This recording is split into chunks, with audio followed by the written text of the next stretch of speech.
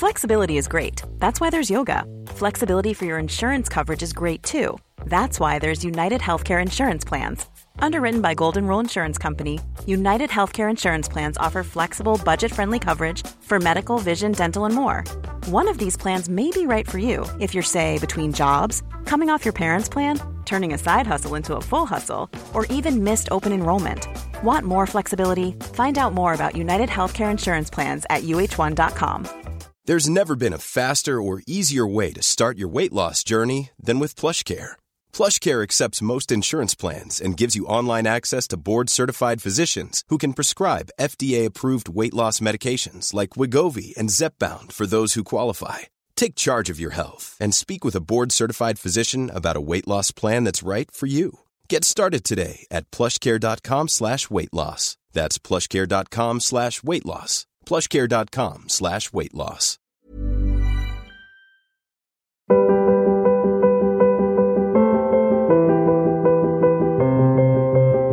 Hello, and welcome back to the Forma podcast from the Circe Institute Podcast Network, a podcast about the intersection of classical thoughts and contemporary culture, and the audio companion to Forma Journal. I'm Heidi White, and I am here today with Junius Johnson.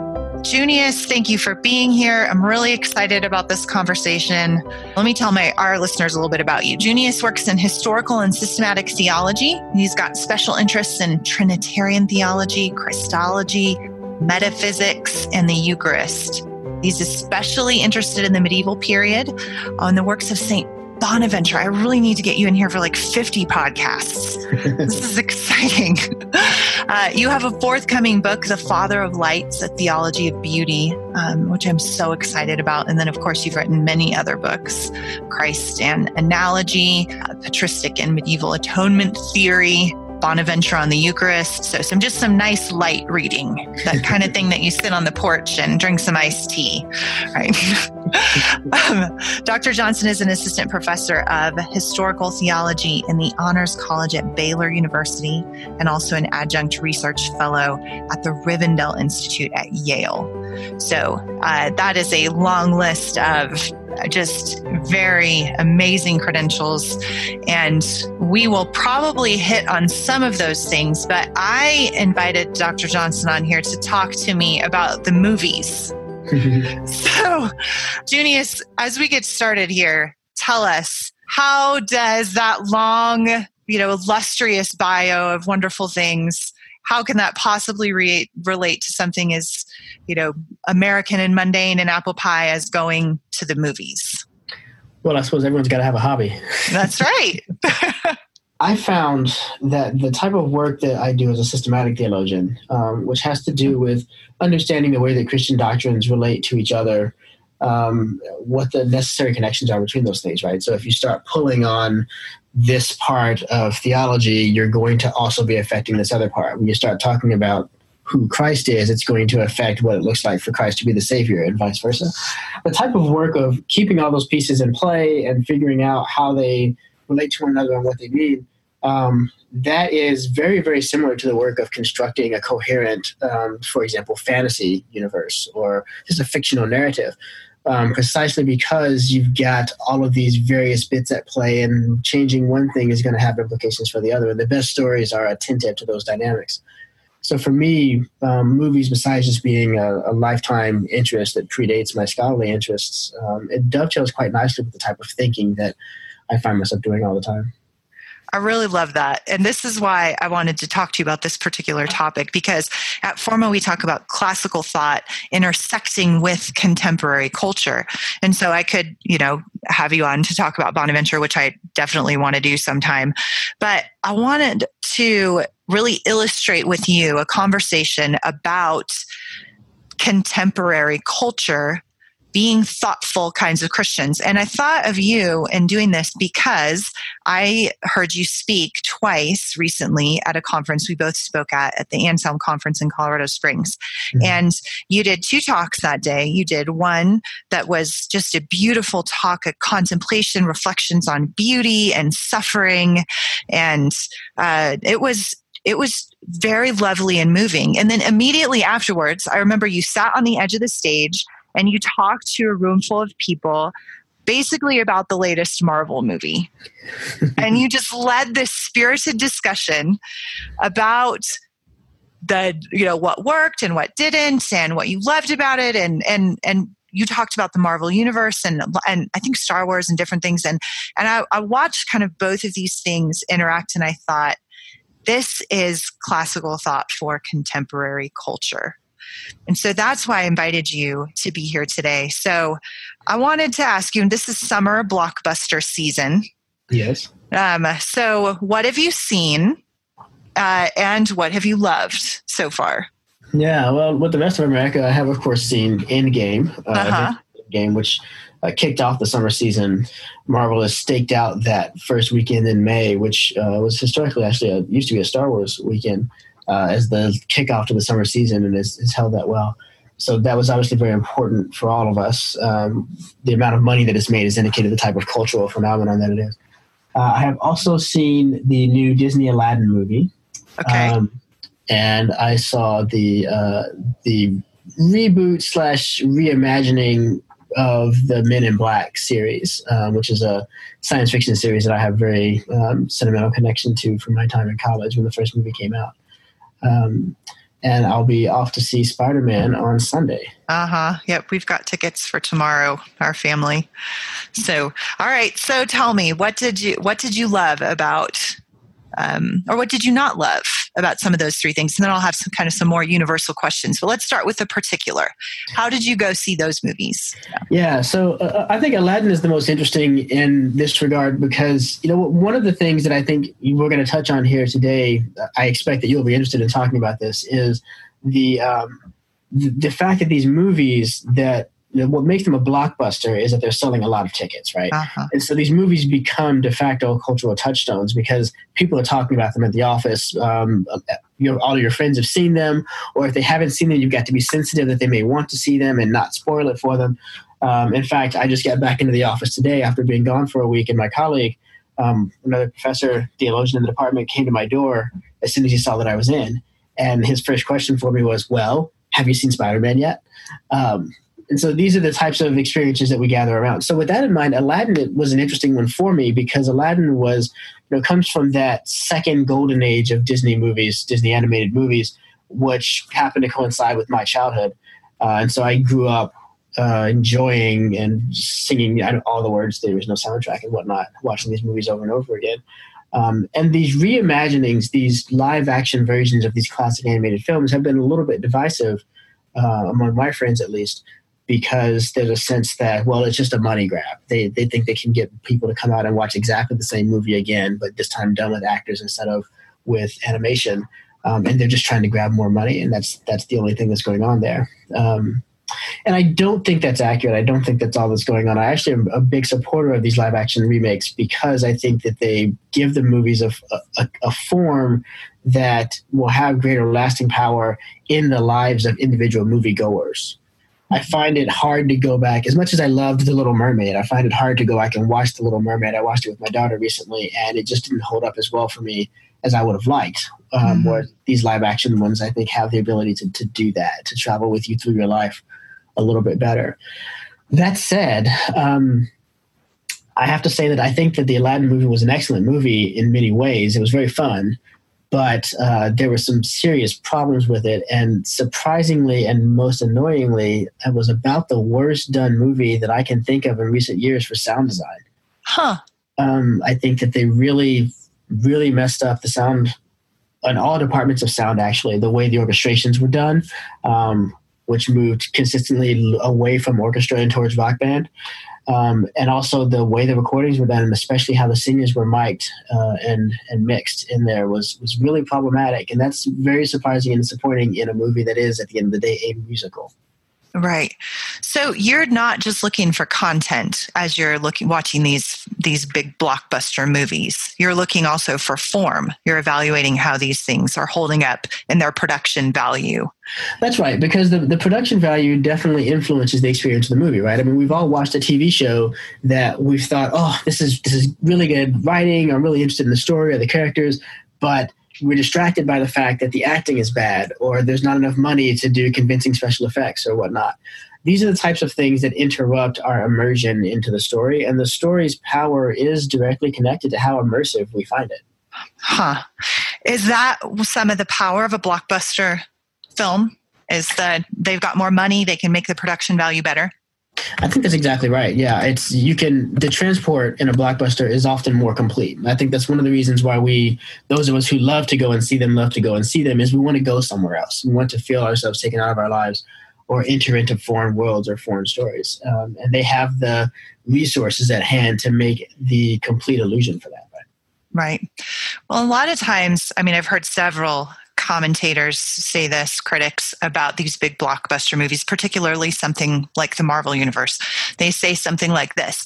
This is kind of the new mythology for American culture.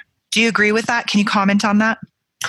And that's an interesting claim. One of the things I think we've got to be careful about is because I've had some people complain about Endgame to me because they felt that it failed to do what it said itself out to do, which is to be a mythology. And I would want to say, well, I don't recall Marvel promising to write a new mythology for us. They're just trying to tell good stories, right? We're the ones who are trying to make sense of the power and connection we feel with these stories. We reach for words like mythology. I don't think that's inappropriate. I think that they do function in ways somewhat similar to how our mythology functions, but I do think that's an overblown claim. Partly because we tend to forget what mythology is. Yeah, right? Comment on that. Tell us the difference between a good story and a mythology. Yeah, well, a good story has got all the elements that you would want in terms of a deep sense of transport, a sense of personal connection. The characters become real to us in such a way that we feel that we know them. We are caught up in their struggles. St. Augustine actually berates himself in the Confessions for weeping over Dido in the and he's just demonstrating what good stories have, right? Is that ability to make us care about what happens to these characters who don't exist, who we know don't exist, and whose lives therefore needn't move us, and yet we're willing to have them do so. Mythology is always something more than that. It includes that, but mythology is always, first and foremost, a way of understanding the world around us. Myths are the stories that we tell ourselves to give ourselves the sense that we understand the world that we live in. Mm-hmm. Those are often religious. And it won't do to ignore the fact that the great classical myths are stories about the gods, and these are gods that people actually believed in and spent a great deal of their resources worshiping. That means that the type of emotional and personal investment you have in it would be more like the way folks are invested in politics today than the way they're invested in movies. Huh. And it won't do to forget that aspect of it. So really, when I look at our culture and I look at what is functioning as a mythology for us, I don't think of the Marvel Cinematic Universe. I think of our popular understanding of science. Okay, interesting. Because science, the way that we think about science is that it has kind of a complete lens through which we can view reality. That's right. And we think we understand reality better than the ancient Romans did because we know how many molecules are in this sort of thing, and we know how to split the atom or whatnot. And interestingly, most of the things that I think are true on the basis of science, my science friends would tell me that's not actually what we think. Right? So we have these stories that we tell ourselves and this grand authority to back them up. I don't think the Marvel Cinematic Universe provides that for us. But what it does provide that is equally powerful, and that is what is causing some people to ask the question whether or not they are a mythology, is it provides a way, a set of stories through which we can ask the deep questions about what it means to be human, what it means to be good, what does a hero do, what do we desire, what do we value as a culture, these types of things. Okay, so this is fascinating to me. So what I think I hear you saying, or where my mind went to when you said that was, you and I and probably every human, if they're honest with themselves, are not true materialists, right? It's really hard to be a true materialist. That's right. Even if the mythology around us is telling us that we should be materialists, it's really hard to be. So in some ways, what I hear you saying is that these good stories that these films give us is an antidote for the depraved mythology of our time. Is that some of what you're saying? Yeah, I think that would be fair. Think, for example, about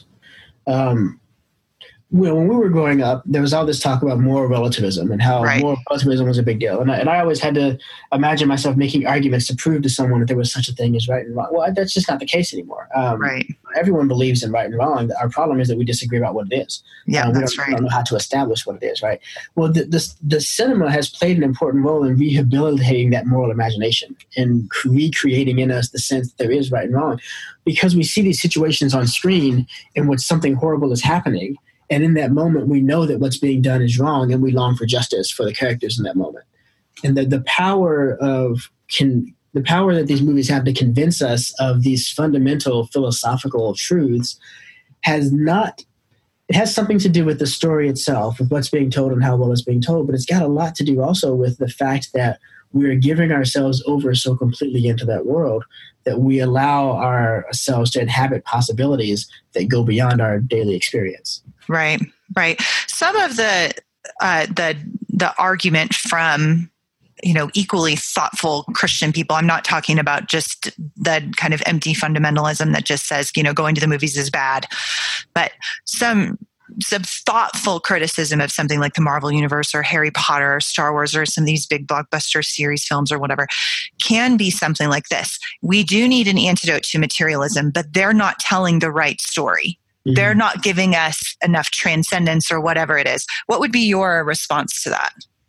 I would say that to move a person from Athens to Jerusalem is going to take more than a couple of steps. It's a bit of a long road, right?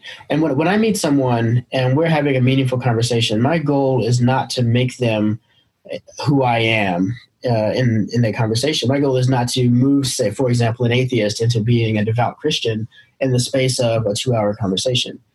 I don't even have a sense that, well, in 2 hours, this person ought to be able to take 5 steps down that road.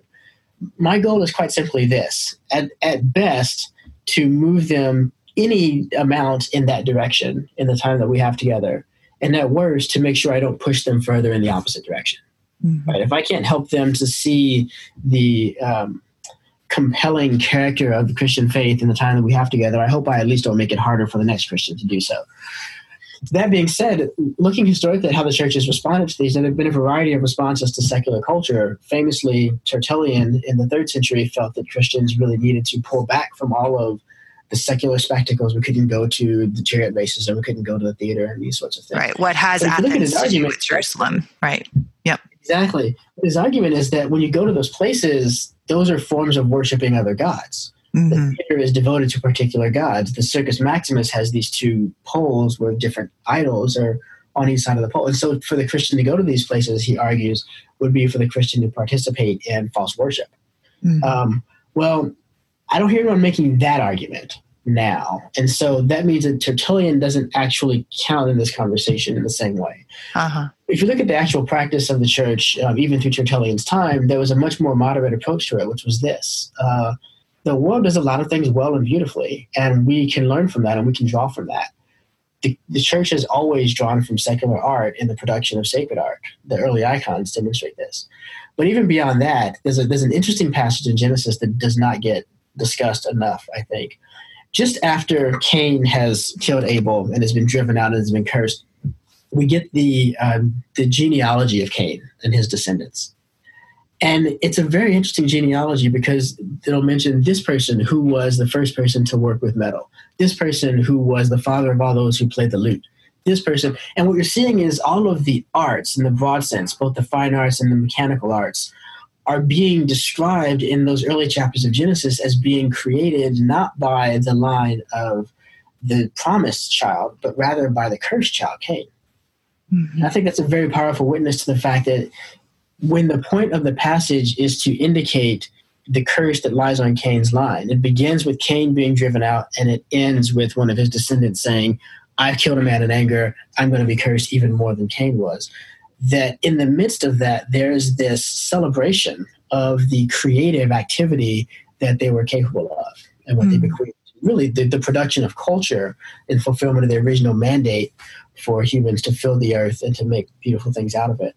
So I myself do not go down that culture wars pathway. I really think it's important to recognize that beauty is transformative and powerful wherever it's found. beauty absent truth is always dangerous, but beauty can never be completely apart from truth. Right. And so I think that if you've got a Harry Potter and you've got a Star Wars and you've got a Marvel Cinematic Universe, that's going to create certain obstacles for evangelism, yes, but it's also going to create certain opportunities. And I want to make sure that we evaluate both the obstacles and the opportunities so that we take advantage of the opportunities and are armed ahead of time against the obstacles. Like, that's so well said. I kind of want to 3 cheers that. So then let's say we're taking the family tomorrow. I'm taking my entire family to go see Spider-Man. Yep. So how do we watch those movies? Like, do we have to have like our thinking caps on and be trying to find all these classical allusions and how it's like this and if it's an allegory of the gospel, blah, blah, blah. Or on the other hand, are we just kind of mindlessly sitting there consuming popcorn and being entertained and saying it's fine because we're Christians? So how do we go into some of these big films that are these great stories? How do we engage them? You know what I find to be universally true with movies like this, when they're good, and of course they're not always, but when they're good and the movie's over, especially if you've gone with a group of people, what's the first thing that happens? You talk about it. What do you think? Yeah. Right. Oh, I love this part where this happened. Man, I really was surprised. Wasn't this neat? What's going on there? Well, I think we're showing that what we do when we enjoy a story as a popcorn muncher is we consume it in such a way that it becomes one of the things we want to talk about and think about. Mm-hmm. And so I think the natural response of enjoyment to a movie includes within it reflection upon what it means and how they achieved what they achieved and whatnot.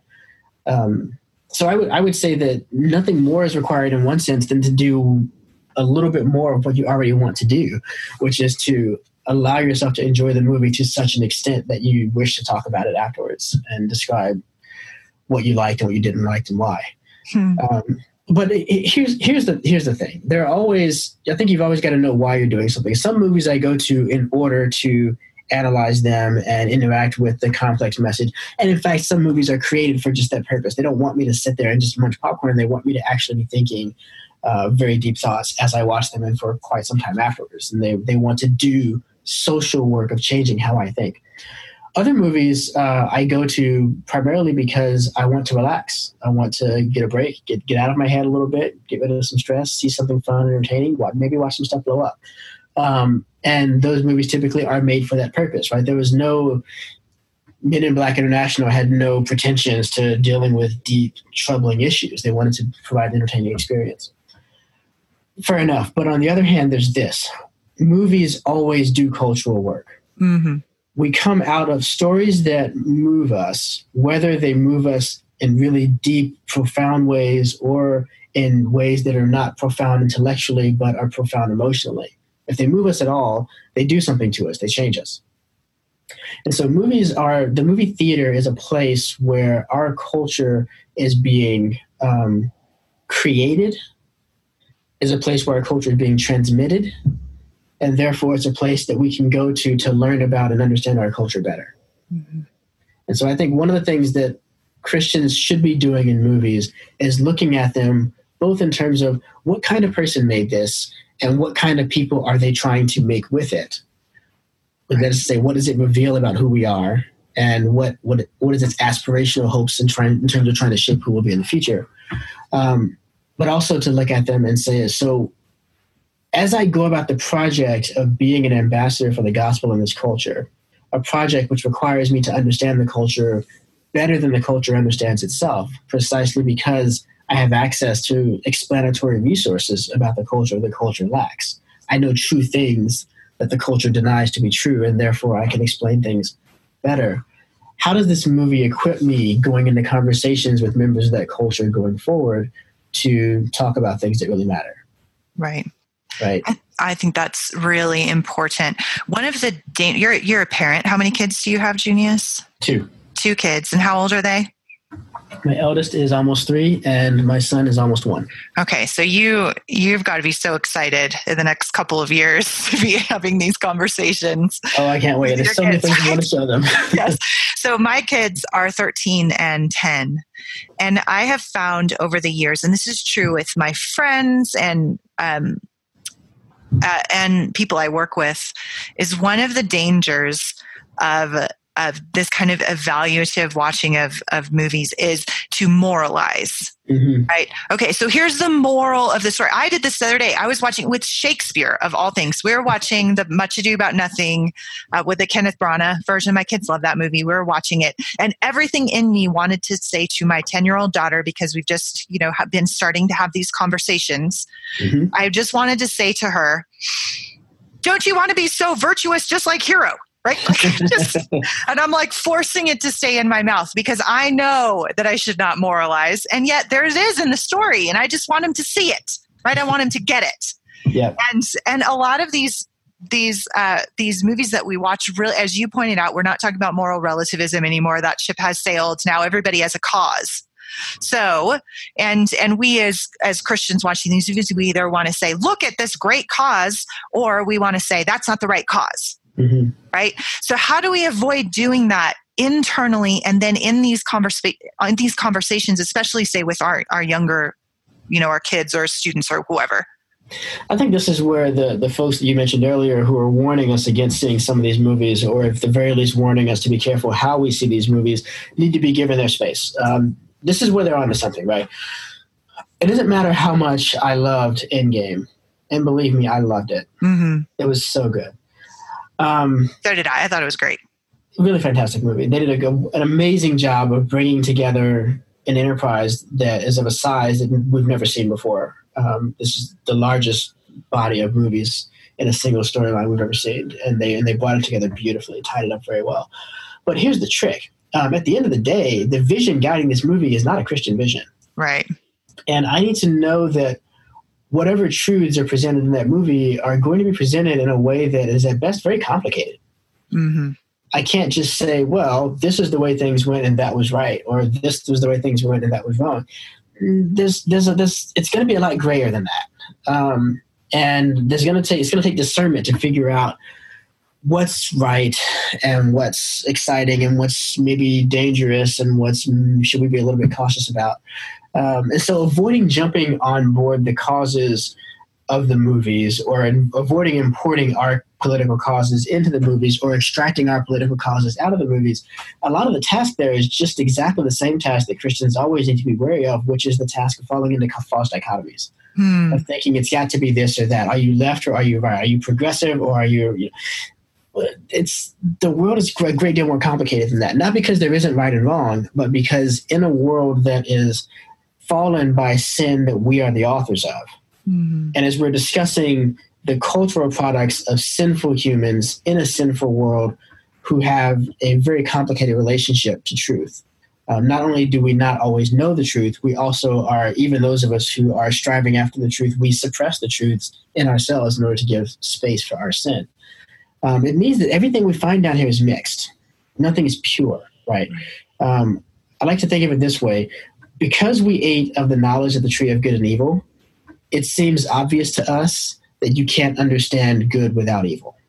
Right. But that's actually silly. It's only obvious to us because we have befuddled our knowledge of the good so that it's always mixed with the evil. Mm-hmm. I think this is what Paul was talking about when he says the good that I would do, I don't do, and the evil I don't want to do, that's what I do. There's a war in his members. Even when I'm acting virtuously, even when I'm doing the right thing, and even when I'm doing the right thing for the right reason, I find that I'm also doing it for the wrong reason. I'm also hoping that someone will notice and I'll get some credit for it or something like that.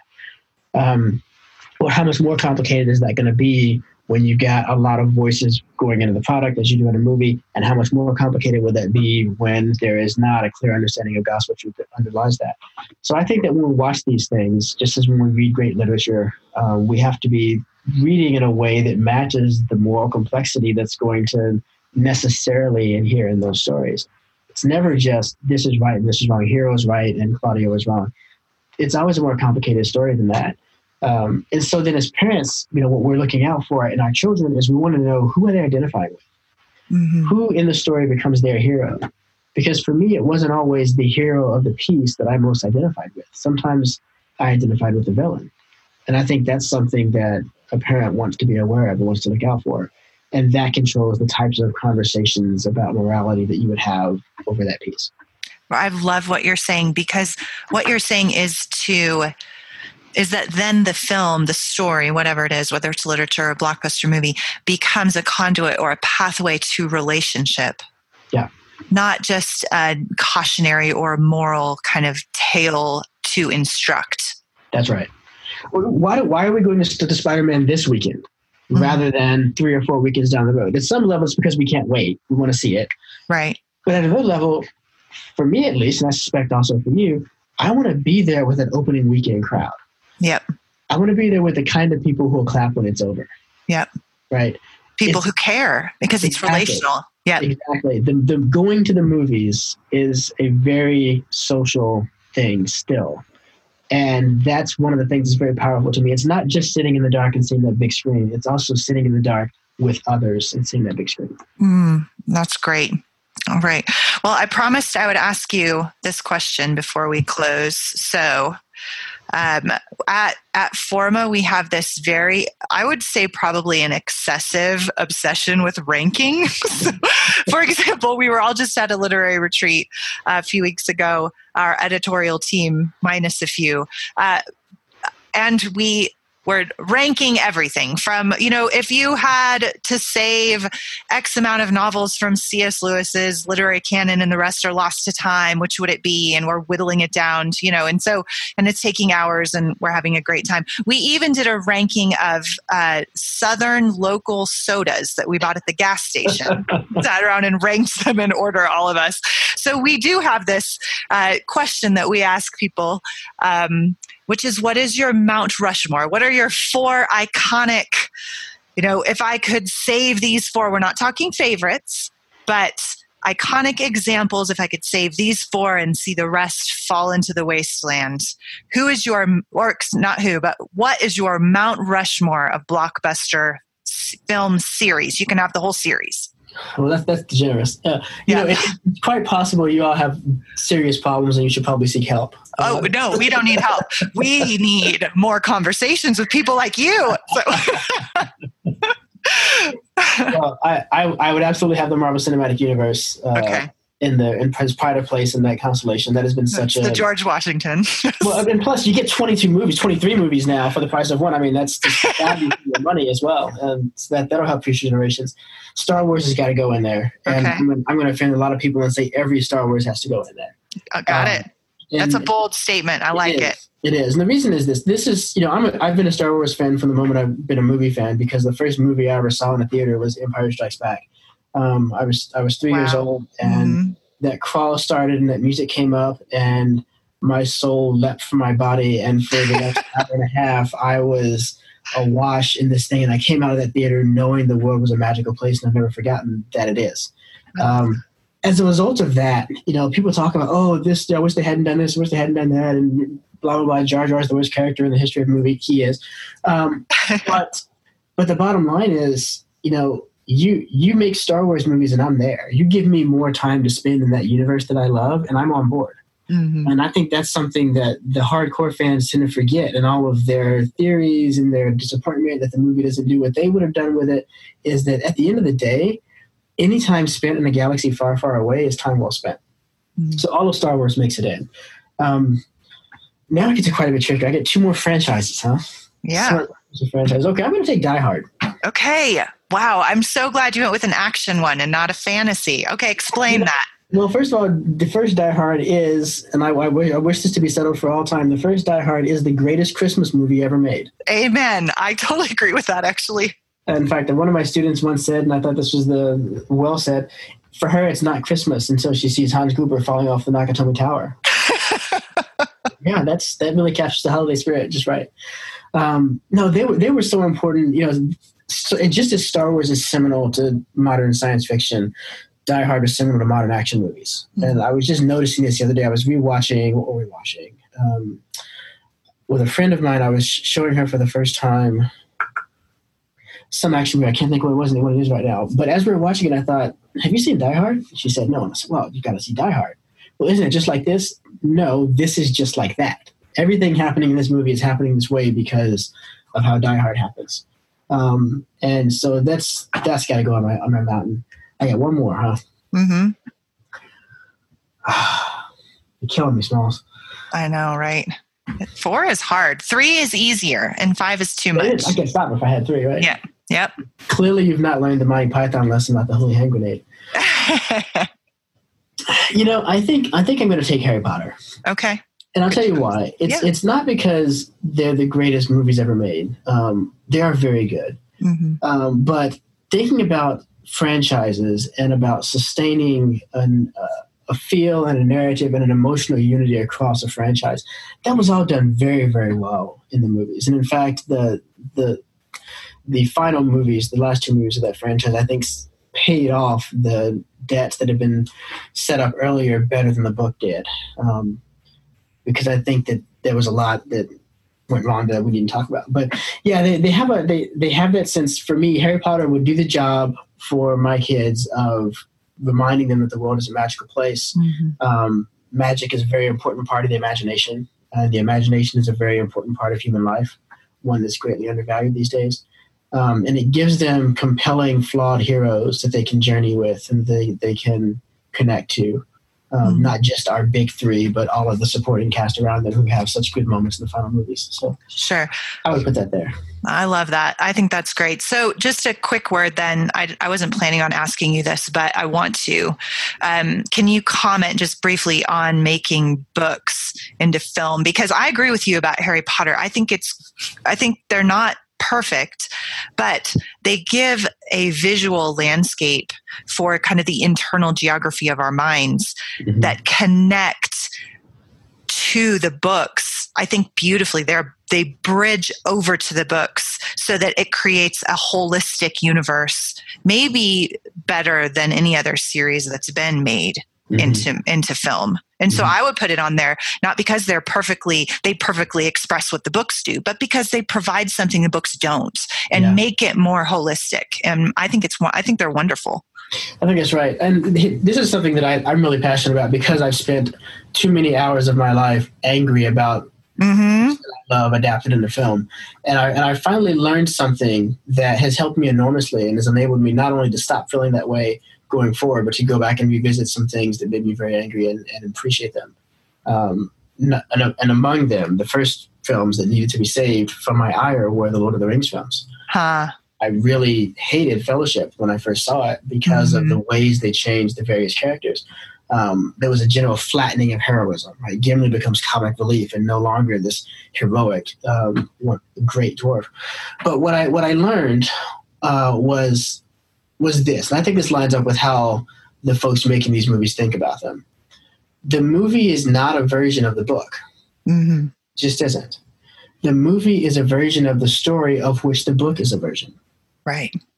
And if I can think that, then I don't have to judge the movie by its faithfulness to the book.